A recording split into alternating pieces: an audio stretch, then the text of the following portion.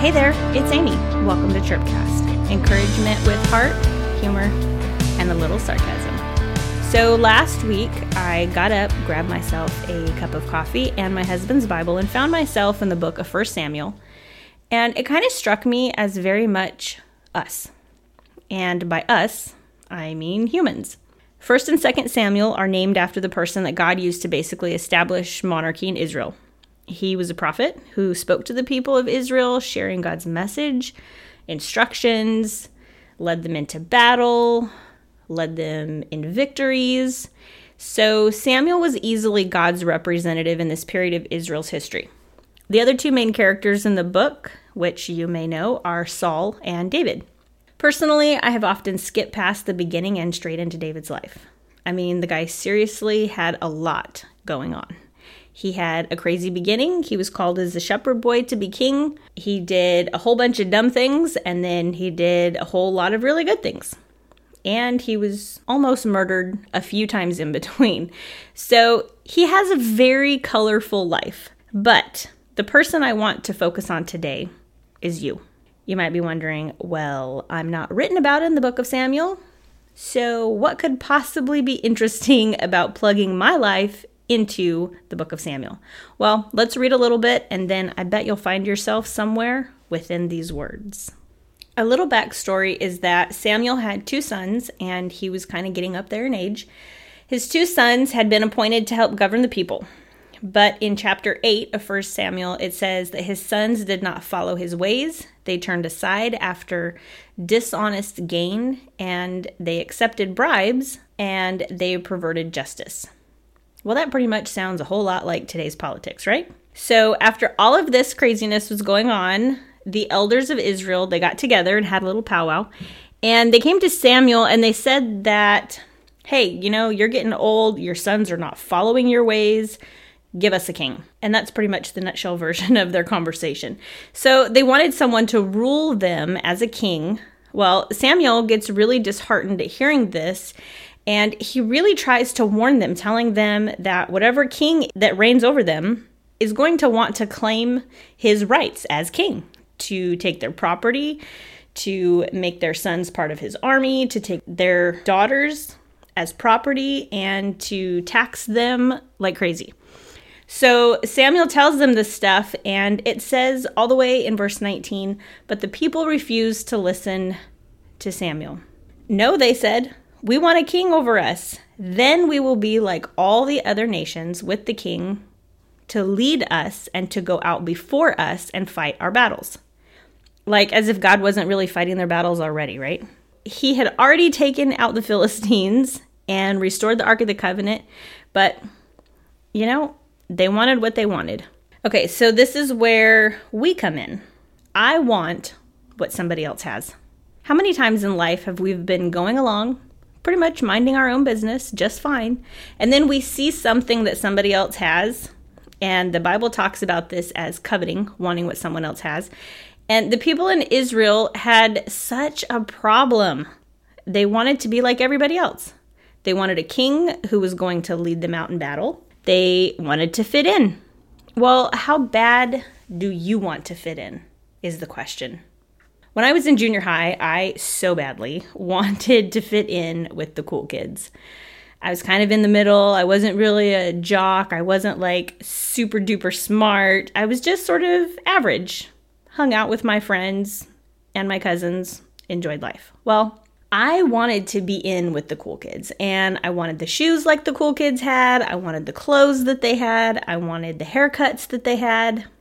And truth be told, all I really wanted to do was just blend in. It was not in my nature to stand out or call attention to myself. Having extremely curly, long hair, that didn't help my cause at all. On windy days, it blew all over the place like a tumbleweed, and on rainy days, it frizzed out like nobody's business. And I just longed to have that perfectly straight hair. Well, one thing that I noticed that a lot of girls who had straight hair also had were bangs. Do you see where this is going? Well, I had a friend who told me that she knew how to cut hair. I mean, of course she did. She was like 13, right? So she knew what she was doing. So one afternoon, I was hanging out at her house, and I decided to let her cut my hair. This was also the same friend that I had let iron my hair. Yes, ironing board and all. So we get my hair wet and I'm sitting in her mom's bathroom. Well, actually, we were pretty much hiding in her bathroom because we knew that we would be in so much trouble if our moms found out. Well, she pulled some of my hair down in the front, proceeded to eyeball it, and then snip, snip, snip. She said, "I think that's about right." And then we let it dry. Well, needless to say, the curly came back with a vengeance. She thought she had trimmed my bangs just to my eyebrows. But what we did not take into account was the fact that as my hair dried, it was going to shrink up. The bangs that I ended up with were probably about 1.5 inches from my hairline. I mean, it was so bad at the time, all we could do was laugh. I mean, I guess my other option was cry, but we laughed. That is until we realized that in a few short hours, I would be seeing my mother face to face. And I can still hear the way that she would say, "Amy Nicole, what have you done?" You see, I thought that I knew exactly what I wanted, just like the Israelites. The only difference was I did not have a voice of reason sitting with us in the bathroom as my friend cut my hair. Although it probably wouldn't have mattered much because, as in the case of the Israelites, Samuel told them exactly what was going to happen and they still didn't listen. This is what I mean by this story is us to a T. We think that we know what we want. We think we know what's best. And sometimes we seek out a little bit of good advice, like the elders did, pretty much so we can just say, "Well, I talked to so-and-so, I weighed the options, and then I made the choice I wanted to make in the beginning," right? That's what we do. They went to Samuel. They said, "Here's what we like." And he came back with, "Here's what's going to happen if you get what you want." Now, we don't always get the luxury of having somebody say, "If you go in this direction, then this is what's going to be the outcome." However, when we consult the Word of God and we get the outcome, or at least the potential outcome, based on what we read about other people, what they've gone through, or experiences, we still oftentimes are so strong-willed that we go in the direction that we want to go in. When the people demanded a king and Samuel talked to God and they had a little conversation, Samuel was really upset because he felt like this was basically the people breaking covenant with God. They were rejecting God as their king because they just wanted to be like everybody else. They wanted to do the things the way that the other nations around them were doing things, and they didn't even care what the cost was. Even though God had consistently, time and time again, stepped in, taking care of them, providing for them, and doing so much more than a natural king would even be able to do, but they didn't care. They just wanted to do what they wanted to do. You see, God wants our hearts. He wants obedience, but we find ourselves becoming slaves to things that we choose. And this is exactly how we often find ourselves in addictions. These choices that we make, we go in a direction that we want, and we follow the leading of what our desires might be, and then we find ourselves in a really horrible situation of bondage within our hearts and our minds. There were so many consequences that the people didn't foresee when Saul became their king, but the Lord allowed them to go down this path. Why? Why does God let us have free will? Clearly, we don't know what we're doing. I mean, there have been plenty of times in my own life when I've been the brat throwing a fit, just wanting what I want. I don't care if it's going to affect other people. I don't care if it's going to cost more money than I have. I just want my way. But these people would not stop. So the Lord's response in 1 Samuel 8:22 is kind of a scary thing to hear. And this is what the Lord told Samuel. Obey their voice. Let them lead. Make them a king.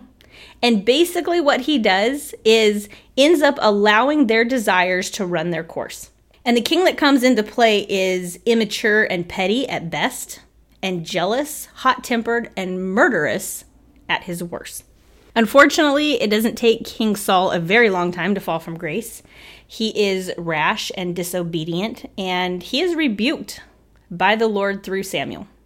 And as he and Samuel are having a conversation in which Samuel tells him in chapter 13, verse 13, "You have not kept the command of the Lord your God. If you would have had your kingdom established over Israel for all time. But now your kingdom will not endure. The Lord has sought out a man after his own heart and appointed him ruler of his people because you have not kept the Lord's command." I guess what scares me is how many things have I missed out on by being disobedient? How many times has God wanted to use me in a way to give him glory, and I have completely sidestepped the blessing because I'm choosing to be defiant? The incredible love that God has for us should never be taken for granted. Reading through the entire history of the Israelites, we see so many times that they have walked away from God, that the term that's actually used is that they have forgotten the Lord. And unfortunately, this would be Israel's persistent failure. I mean, it constantly comes and goes. It seems like they were always doing something that was against God's commands, and they just wanted to go their own way. But again, this is us. We want God to come running when we call him, but when God whispers to us, leading us one way or another, we completely disregard the voice. What if God did that to us every time that we called or cried out to him to save us? Well, actually, it's probably saving us from ourselves, usually. What if he just decided he didn't want to hear us anymore? But the Bible speaks of his unfailing love. And the next king that God put in place was David. And yes, David made a whole lot of mistakes, but so do we. Psalm 103 says, and these are David's words, "Bless the Lord, O my soul, and all that is within me, bless his holy name. Bless the Lord, O my soul, and forget not all his benefits, who forgives all your iniquity, who heals all your diseases, who redeems your life from the pit, who crowns you with steadfast love and mercy, who satisfies you with good, so that your youth is renewed like the eagles." Even as unruly, ungrateful children, God still wants to lavish us with his goodness. But there comes a point where we have to be willing to accept the consequences of our choices and the responsibilities of the outcomes. Repentance is something that God calls us to, but it's not for his good, it's for ours.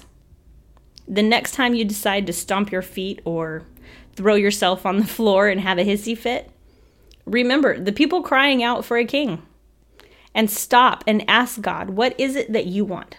What direction are you leading me in? In case you're wondering, yes, my bangs finally grew out. And yes, my mother was not happy about my personal salon experience. And no, I have never cut my bangs like that since. Thanks for listening today. If you were encouraged, pass it on. For more crazy Bible stories and personal experiences, follow me on Instagram at ChirpcastAmy. Have a great day, and I'll catch you next time.